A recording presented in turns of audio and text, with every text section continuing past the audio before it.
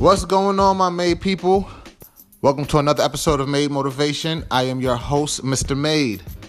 Today is January 8th, and we are going to be talking about point out people's strengths.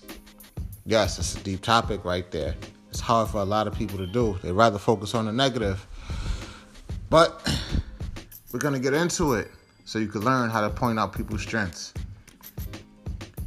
People often make a mistake in their personal development when they focus too much on their weaknesses. As a result, they spend all their time trying to shore up those weaknesses instead of maximizing the strengths they possess. Similarly, it's a mistake to focus on the weaknesses of others. The self-proclaimed experts who spend their time telling others what's wrong with them never win the people.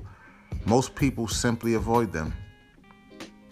Instead, we need to focus on finding people's strengths and pointing them out. Most people have strengths that they rarely get to use. Those strengths may be job skills, knowledge, general abilities, personality, characteristics, or other attributes. I once read an interesting fact based on research saying that every person can do at least one thing better than 10,000 other people. Think about that.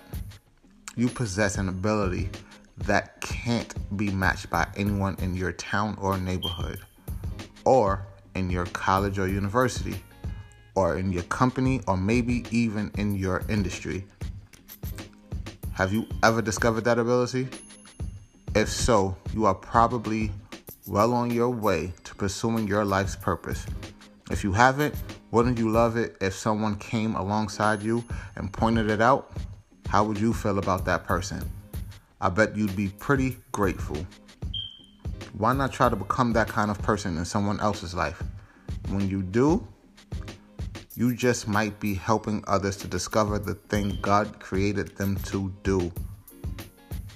That was powerful. But the takeaway for today, point out a great strength of someone in your life today. That's something simple. You're around people every day.